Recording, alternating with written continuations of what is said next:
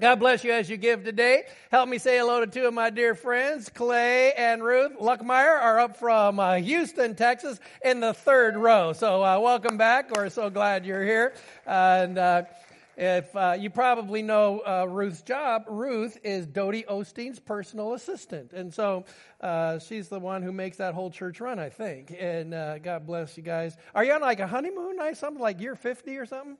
It is the 50th anniversary trip. So congratulations. You could be my parents. I'm 59. So there we go. No, that wouldn't be right. That's backwards. Sorry about that. That didn't work so good. Chi Alpha's back in church finally. Nice to see the Chi Alpha guys over there. And welcome to the assembly. We're thankful. I'm wearing my Champions Club shirt today because it's day one of registration for Champions Club. We have been looking forward to this, and we're about ready to roll. And so you can register three ways. We're targeting in the beginning registration 4 years old to 12-year-olds.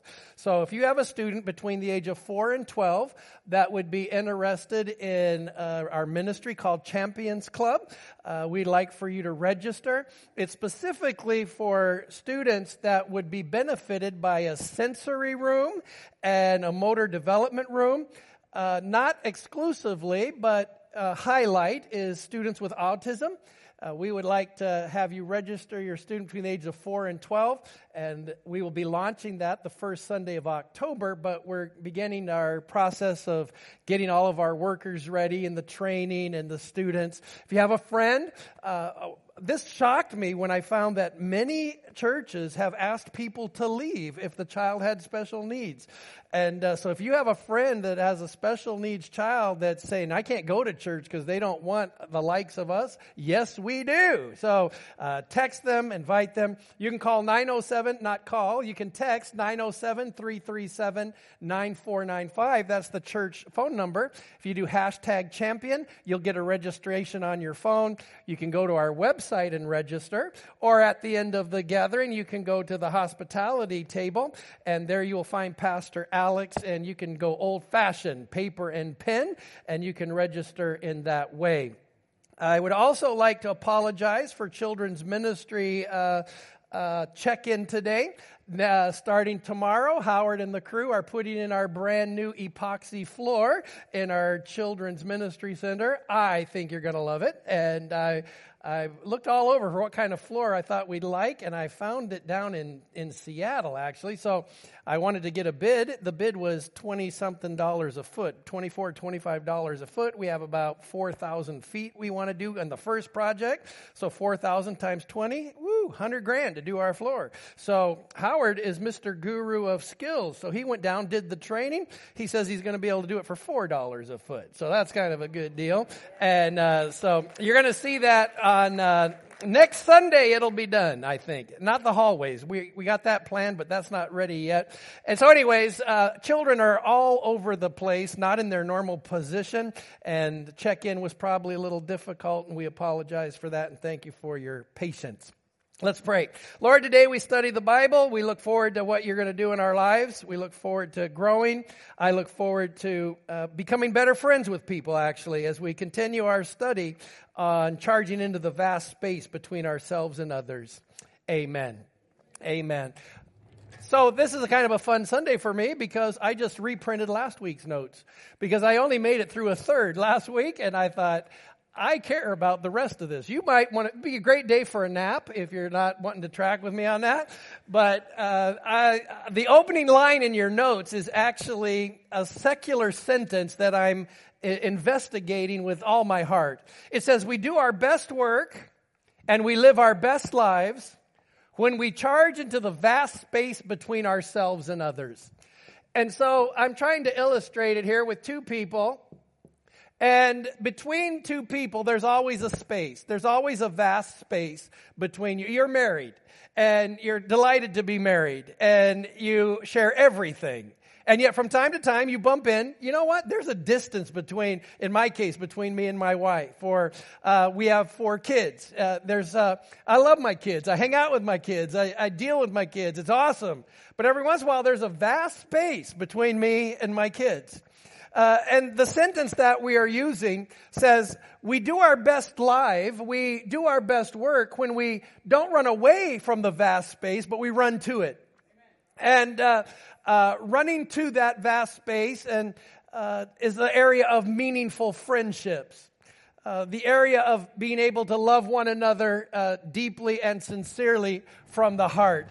Let's go this way. I am like everybody.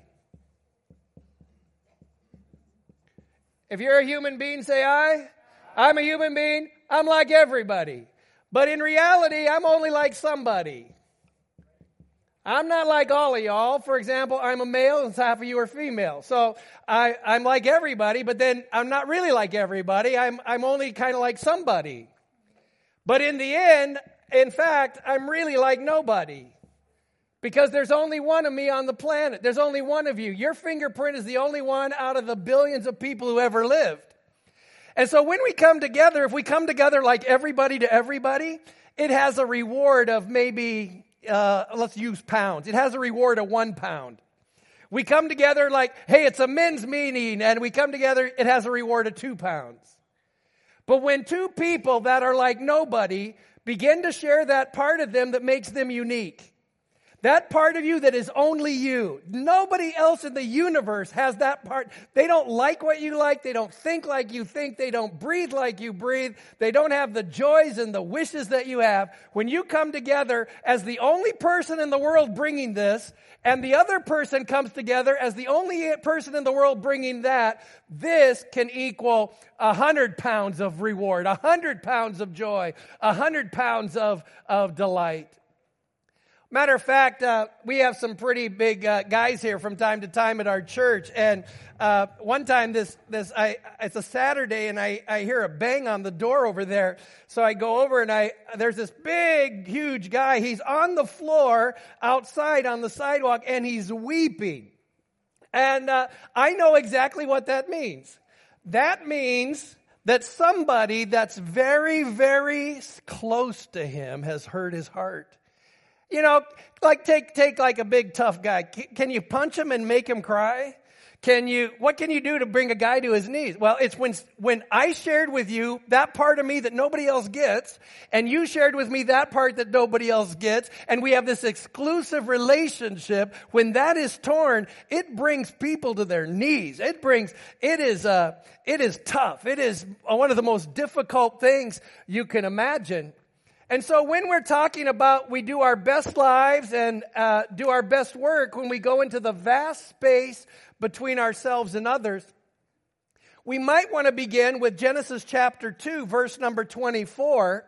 Therefore shall a man leave and cleave.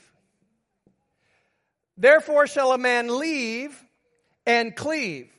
These are two of the most important words in relationships we could ever bump into. And they're right there in the beginning of Genesis, in Genesis chapter 2, verse 24. Therefore a man shall leave his father and his mother and hold fast. In the King James, hold fast would be cleave to his wife. Our text that we are studying is Colossians chapter 3. And in Colossians chapter 3, we see, as Neil puts it there, put to death, therefore, what is earthly in you. There's some stuff you have to leave if you're going to come into this vast space between yourselves and others. Put to death, therefore, what is earthly in you. You got to leave that. Sexual immorality, impurity, passion, evil desire, covetousness, which is idolatry. Can you imagine wanting to go into the vast space between you and somebody else only to find out they're very immoral? In the terms of the verse, they're sexually immoral. You're like, no, thank you. I don't want to go into immorality. I'm keeping my distance from this space. So Paul says there's some stuff we've got to leave. Let's go to the next verse, verse number 6. On account of these, the wrath of God is coming. These aren't little things. They actually are responded to by the wrath of God. Verse 7, the Bible says, in these two you once walked when you were living in them. Verse 8. But now you must put them all away. You must leave some stuff. Check out this list. Do you want your best friend? Do you want to charge into the vast space if they have anger, wrath, malice, slander, and obscene talk? It's like, no, thank you. I don't want that to be this abiding and enduring relationship in my life. I don't want to go there. Well, let's go to the next verse.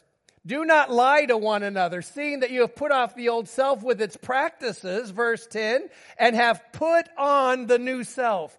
Leave, there's some stuff to take off. Cleave, there's some new stuff to put on. So Genesis 2:24, therefore shall a man leave and cleave. One time a psychiatrist and a medical doctor, I was about 25, 26 years old, they asked me to do their wedding. And I said, okay, but we require premarital guidance before we can actually go in here and do this wedding. Wah, wah, wah. I'm a psychiatrist. She's a doctor, and you're a puny pastor. How can you help us? I said, well, I don't know if I can help you, but I know the Word of God. Maybe I can help maybe I can throw down some Bible in your life. We don't need you. And I said, well, you don't need me. I'm not doing your wedding. So they went to another AG church and got married 2 weeks later. Their marriage lasted, I'm not kidding you, 1 week. They filed for divorce in 1 week. Why? Because just because you're a psychiatrist and just because you're a medical doctor doesn't mean you've left everything you need to leave. You can be long-term anything and still have stuff in your life that you need to leave, like a painful memory. Does anybody say, you know what, I'm trying to come into this space, but I can't get in there because there's a painful memory that they have, and that painful memory kind of pushes me away? I love this line. I hear it maybe 2-3 times a year. Somebody says, will you help us get ready to get married? And I say, yeah, I'd love to. And the lady says this, after what I've been through, I thought I could never love again. Right? I love that sentence because she's left. I thought I could never love again. And now she's to a place of like, praise God, I have a freedom. I now can cleave again. I can love again. And so he says in the Word of God, there's some stuff we need to put on. Now, interestingly, in this difference between each other, Paul gives a list. He's trying to make it really clear how tough this can be. He says, you know what? There are Jews and there are Gentiles. I think this is verse 13 in Colossians 3. Can you imagine the distance between Jews and Gentiles? Maybe even a hatred. Definitely a lack of respect. He said, you know what? There's Jews and there's Gentiles. And in that relationship, there's some stuff you Jews need to take off. There's some stuff you Jews need to put on. There's some stuff you Gentiles need. He said, you know what? There's also those of the circumcision and those of the uncircumcision. Now we're saying there's some religious ideas and some religious beliefs and concepts that need to go back and forth and say, you know what? You need to put some stuff on and you need to put some stuff off. Then he says there's the barbarians, which is exactly what it sounds like. We get the word barbaric. And then there's the Scythians. And he said, you know what? These guys are barbaric and these guys are more barbaric. Can you imagine them coming together in this space? He goes, you know what, barbarian and Scythian, it's unbelievable. It's unbearable. He said, you know what, there's slaves and there's free. Can you imagine a slave owner and a slave having some kind of relationship in this space? It would be a very, very difficult space. But for you and me, let's say, here's me, a son, and here's my mom. I think Mom's watching today. I love you, Mom. Love you very much. Mom called me to pray for me last night like she does every Saturday night. She said, I'm going to pray for you, son. I said, let's roll, Mama. She said, Our Father who art in heaven, hallowed be thy name. Thy kingdom come, thy will be done on earth as it is in heaven. I can't remember the rest of the prayer. Mom said, I can remember it. My mom couldn't remember the rest of the prayer. And it's the first time, she's 86. It's the first time that I bumped into, there in this space between me and my mom is going to be some memory loss. And I can run from it. I'm in Alaska, she's in Houston. Or I can say, you know what, Mama? I am going to run into the vast space of memory between you and me. And we are going to make our best lives and we are going to do our best work as we go into this space. You see what I'm saying? And so think of somebody that you really love and you say, you know what? These can be difficult things. And Paul says this, he goes, but all this kind of changes because Christ is all and in all. And so when Christ comes into that space, and Christ is all and is in all, now Jew and Gentile can come together in a beautiful space before the Lord. Circumcised and uncircumcised can come together in this beautiful space. Barbarian and Scythian, slave and free, and Kent and Clarina. We can come into this space and we can have the most delightful, rewarding relationship in this space because we have taken off what needs to be taken off. We are leaving what needs to be left, and we are cleaving to what needs to be cleft. Leave and cleave. Praise God. What a beautiful opportunity it is for the Lord to say to us today, the deepest longing of your heart is not when you run away from it, it's when you move into that space. Now, I don't have a better illustration than Guy Moffley and I were driving to summer camp. And the guy behind me, he claimed to be asleep. I don't know what happened, but he pulled out in the lane next to us and he sped up to pass us with a car coming full speed the other way. And right before you get into Wasilla, right next to us is a huge head-on collision. Huge. And out of the window of the other car comes a infant and lands right in front of my car. Why am I telling you this story? Because I was paralyzed. I couldn't move. I don't know how PTSD works, but it worked where I couldn't move. Guy jumped out of the car and he ran over and he got down. He said, "Are you okay? You're going to be okay." And he waved traffic and I was just paralyzed. Well, in this kind of situation, you're facing some relational deal, and all of a sudden something happens. It's very easy for you or me to get paralyzed. It's very easy to say, last time I loved, I got my heart broke. I'm paralyzed. Or last time I was doing something in this arena. Last boss I confided to, I said to our staff this week, I think every pastor needs a prayer partner. You need a prayer partner, pastor. And they're all like, yeah. Then one guy goes, you know what? Last time I had a prayer partner, they shared all my business all over the network. I got burned. I'm never having another prayer partner as long as I live. What happens? Because in this space, you share your heart. This happened one time at MCA. Kent Elder, they were pregnant, but none of us knew. So he put a little baby booty picture on a plate. And it was full of cakes. Not cakes, cookies. And everybody took a cookie, and when the last cookie came off the plate, there was the announcement, a baby's going to be born. He said, now please, we got to tell my mom, we got to tell some people before anything happens. Before we left the room, it was on Facebook. Before we left the room. Well, what does that do to saying, hey, I want to charge into that vast space with you? It basically says, you know what, you need to shy away because this isn't a safe space. So let's look at what Colossians says about what we need to put on. I think you'll find it good. Put on then as God's chosen ones, holy and beloved. Just say it one more time. If I come into this space because you are going to complete me, it's dysfunctional.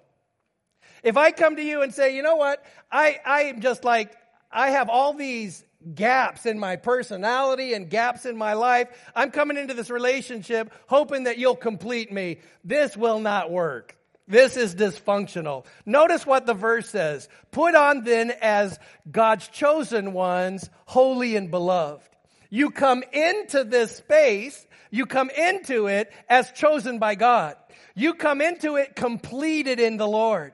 He is your righteousness. He is your future. He is your joy. He is your well-being. And you come into that in this way. And when you come into that this way, you do not come in to see what you can get. You come in to see what you can give. And you say to yourself, okay, God, I am asking you to help me come into this relationship as God's chosen one, God's holy, and God's beloved. Do you ever talk to yourself? I don't know if you do, but I encourage you to. Just don't reply, but talk to yourself. And the Bible says, David said, why art thou so downcast, O my soul? Put your trust in thee. Well, when you talk to yourself, from time to time, you might want to use Colossians 3, verse 12, and say, you know what? I am God's chosen one. I am holy. I am His beloved. I am His chosen one. I am holy. I am His beloved. Is that because of what I did? No, it's because of what He did. He chose me. He makes me holy, and He's the one who does the loving. So I'm able to come to this church service today and say to you, I hope you don't feel like you exist for me. I hope you don't feel like you exist so that we can chalk up a seat was full or an offering was given. You're not a seat. You're not an offering. You're a person, and you matter and you're important. And we say, you know what? I'm coming as God's chosen and holy and beloved. And I'm talking to God's chosen and His holy and His beloved. And some pretty good stuff is going to happen in that space. Put on compassionate hearts. Put on compassionate hearts. I think for me, it means when somebody comes into this space with a compassionate heart, I think it means they're interested in me. You know, who was it? A long time ago, I heard a guy, I don't remember who it was, but he had a picture of him with a lot of presidents. He had a picture of him with a lot of president. And he goes, notice what's true in every photo. And it was true in every photo. The president was looking somewhere else. But, you know, he got a picture with the president, but the president was doing something more important. But at least he got a photo. And do you have any relationships where you're a vending machine? And they say, I'll call, put in the quarter, and I'll get out of you whatever it is I need. Hey, Dad, can I borrow the car? Danae's really good at this. I love you, Dad. I love you, Dad. Can we go out to eat? Right? And it's like, okay, I get it. But sometimes you can get the feeling that people are interested in something you can deliver to them more than they're interested in you. Now, I've given my life to Muldoon Assembly. 36 years I've served here. I love it. It's the joy of my life to sacrifice my life or give my life for you. The other day I'm talking with Janet Weiss. She's on our board. We're talking about decisions for our church and where to head. And I said, you know, I'm really praying about what's best for our church. Janet said, okay, let's lay that aside for a minute. She said, what would be best for you? I'm like, me? Oh, I'm not thinking about me. I'm thinking about MCA. She goes, no, before we talk about MCA, what would be the best decision for you? And I'm like, I'm a person? I matter? Did anybody remember Ollie North trial years ago? Anybody remember Ollie North trial? Well, his attorney was there in front of Congress, and they were interviewing Ollie North on the Sandinista controversy or whatever that was, and his attorney answered, and the senator said, "I'm not talking to you. I'm talking to Oliver." And the attorney goes, "I'm not a potted plant here." I think that's a great line. You know, you're not a potted plant. You know what I'm saying? You're a human being. You're like nobody on the other side of the board. You are like somebody. You're like everybody, but you're like nobody. And when somebody steps into your life and really cares about you, they take an interest in you, not an interest in resource. I think I said this last Sunday, but most of you weren't here. A very wealthy friend of mine, God gave me a word of wisdom for him, a word of knowledge for him. So I thought, I'm going to take the risk. It's really weird. I just emailed him. I said, the Lord gave me a word for you. It's lease, don't buy. Kent. Right. Pretty soon I get a call from another guy. He goes, my name's Josh. I said, yeah. He said, you don't know how big a word you just gave to our employer. And the guy I'm talking about is a billionaire. He said, you don't know what that did for our company. And my boss wants to help Muldoon Community Assembly for your kindness. To which I felt obligated to say, no thanks. We don't serve you to get from you. We want to do what God told me that a long time ago. Don't ever do that. And I was so mad. Do preachers cuss, Bill? My boss is here. Do preachers cuss? I wanted to cuss this time. I don't cuss. I don't even know what word to use. You know what I'm saying? This guy's in my office. He's an evangelist. He goes, what do you want me to do? I said, whatever you do, don't take an offering. I said, I do the offerings here. No manipulation, none of that. I would never do that. I respect the house. He gets up here and preaches and sings, does a great job. He gets down here at the end and he says, you know what? I'm an old man and I can't pray for everybody. I just don't have the strength I used to have. So I'll tell you what, whoever brings me $100 bill, I'll pray for you. Yeah, you wanted to cuss too, so don't think I'm that bad. I see that. I was so mad. Oh, man. No, you're a human. I'm a human. We come and say, I'm interested in you. I'm not interested in your $100 that you can give if God gives you a prophecy and helps mine. You're a human being. You matter. You have eyes and ears and personality and hopes and wishes and dreams. And it's such a joy to even be part of that in your life. He says, put on compassionate hearts. To say, you know what? I'm interested in you. Let me tell you a funny one. Benny Hinn came to town. And I am not a Benny Hinn fan, let's say. But my boss's boss, his name was Thomas Trask. He was sending Benny here to check him out as far as the Assemblies of God goes. So Brother Trask said, Kent, you will be the host pastor of the Benny Hinn Crusade. So I'm the host pastor of the Benny Hinn Crusade. And my son, Jonathan, he loved Benny Hinn. He would get up at 5 a.m., and it was on Channel 4. Benny Hinn came on at 5:30. And Jonathan's this big, and he'd get up every morning and watch Benny Hinn. And Benny always wears a white suit, right? So Jonathan needed a white suit. So we bought him a white suit. I'm telling you the truth. And we called him Mini Benny. Isn't that great? So we're going down to the Benny Hinn Crusade, right? I say, Jonathan, Benny Hinn is famous. Benny Hinn is rich. Benny Hinn is known all over the world. He is not going to have time for you, so don't be disappointed. No, Dad, I'm going to meet Benny Hinn. I said, you might meet him, but that's about all that's going to happen. So we walk into the Sullivan Arena. Benny Hinn ignores everybody. He walks over, picks up Jonathan, and plays with him for 30 minutes.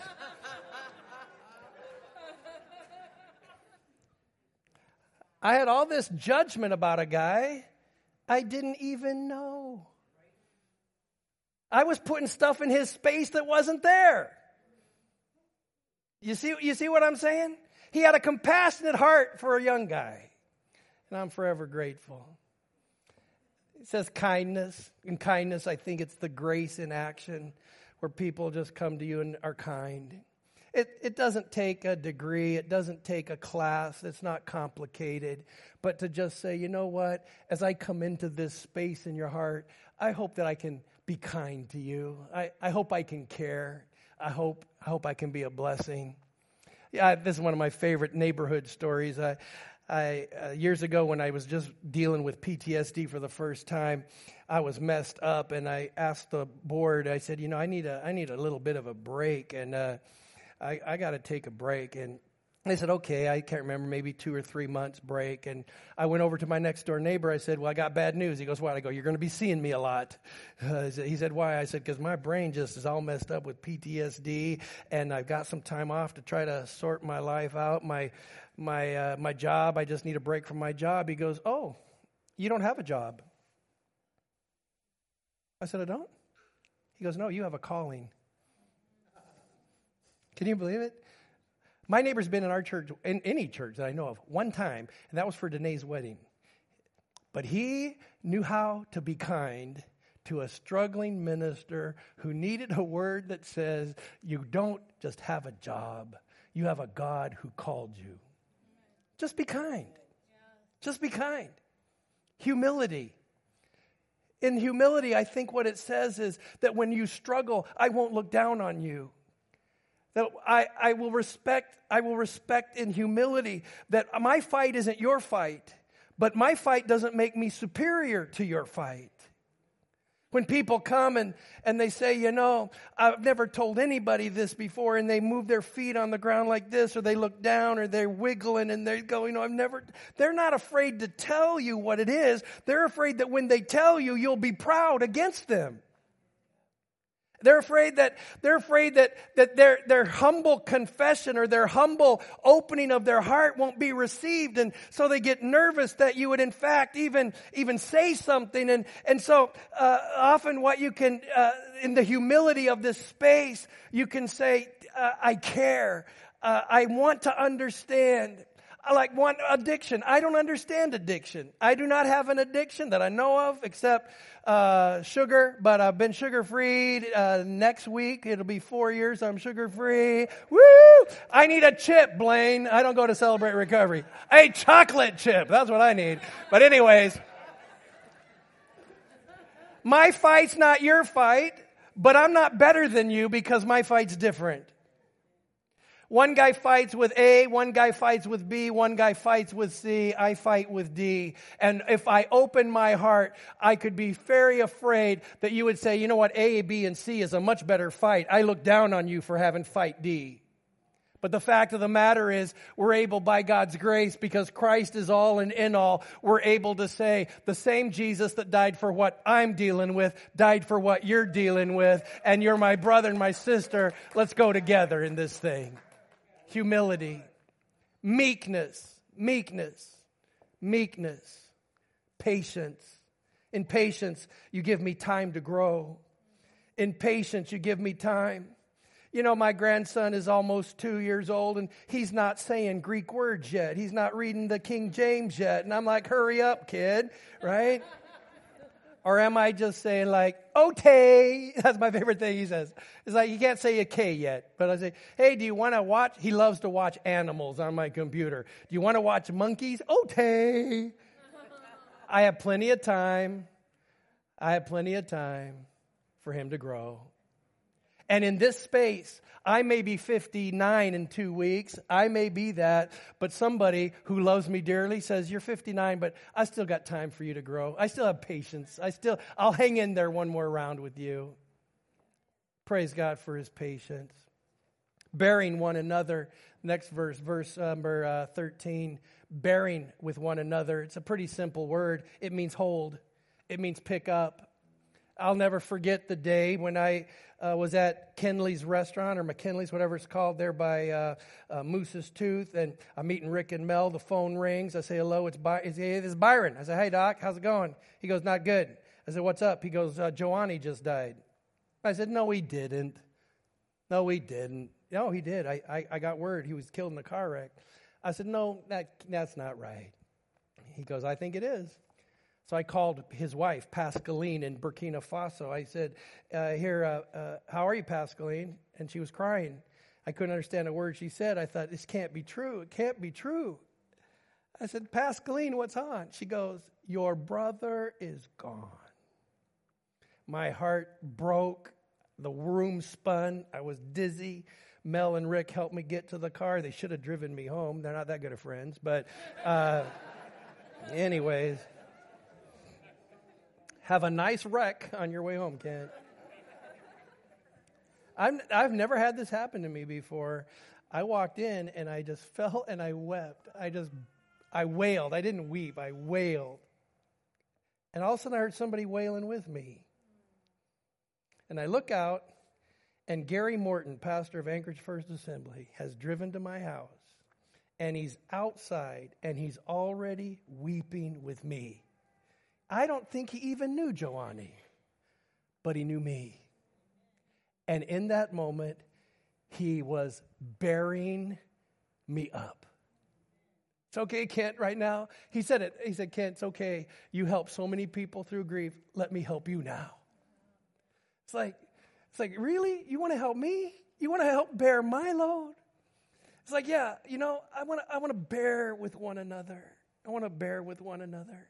This is another heavy story, but it was powerful in my life on this point. I come to work on Saturday in 1983, and there's a wedding. I didn't know there was a wedding at MCA. Limo, audience, tuxedos, wedding dress. and no pastor. They go, would you do our wedding? I said, well, who was supposed to? Pastor Shinneman was supposed to do our wedding, but he's not here. I said, I'll do your wedding. I had on a yellow and blue striped soccer jersey from Northwest University, cutoffs, and sandals. So I throw on a choir robe, and these ugly hairy legs are sticking out underneath this choir robe. It was really funny. And I just grabbed one out of my file, and I say, dearly, we are gathered together today in the sight of God in the presence of this company to join together. I go, what's your name? I didn't even know his name. So after that wedding, I thought, I got to find out what's going on. So I heard Pastor Shenman was at John and Debbie Bauer's house. So I go, I'm going over there to find out why he can miss a wedding. I get over there, and what I didn't know is John and Debbie's baby had died that night. And they had a big picture window, and I look in the window from outside, and Neil Shinneman is on the floor like this at the couch, and he's got his arm under Debbie Bauer's, and they're all weeping together over the loss of their baby. And it was the first time in actual visual way I saw a pastor bearing somebody's burden with them. It was beautiful. And when you have a friend that says, you know what, let me carry that for a little while. I remember the first time I went to work on PTSD, I made an appointment with a counselor. And I was scared, man. I'm like, oh, I don't want to. It was so scary to me. I had a dream the night before my first appointment on PTSD. I had a dream of a surgeon sticking a needle in my brain and sucking my brains out. That's how scared I was about going to counseling.